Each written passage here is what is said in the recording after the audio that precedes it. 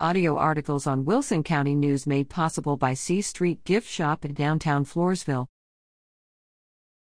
The tongue can otherwise be known as our identifier.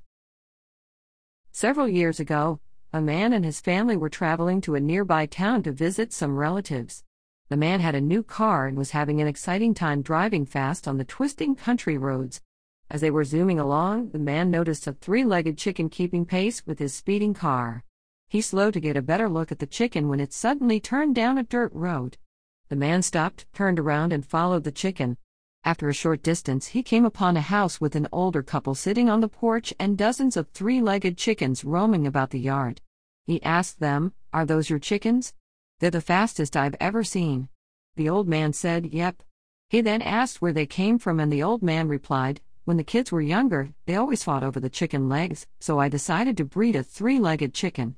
The man nodded and said, "Well, that sure made them fast, but what do they taste like?" The old man admitted, "Don't rightly know, never could catch one." You probably know that every human being has a unique fingerprint, but did you realize that each person also has a unique tongue print?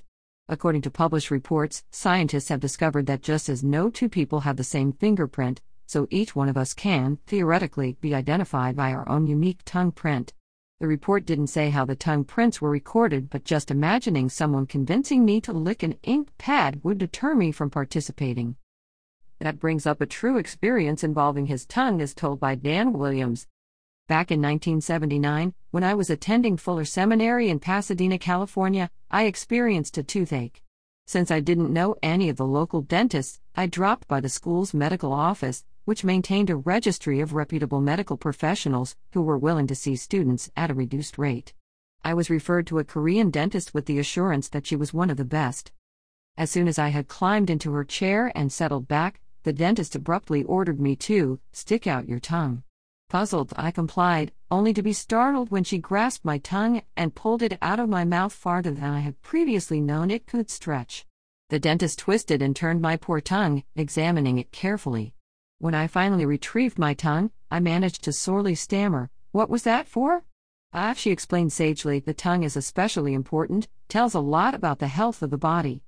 Anything wrong with your body, I tell it from your tongue." Thankfully, I have never suffered a repetition of that experience, perhaps because I have been allergic to Korean dentists ever since, but her words have always stuck with me as conveying a deeper truth than she may have realized. Matthew 12:34-35, Jesus once said, "For out of the overflow of the heart, the mouth speaks. The good man brings good things out of the good stored up in him, and the evil man brings evil things out of the evil stored up in him."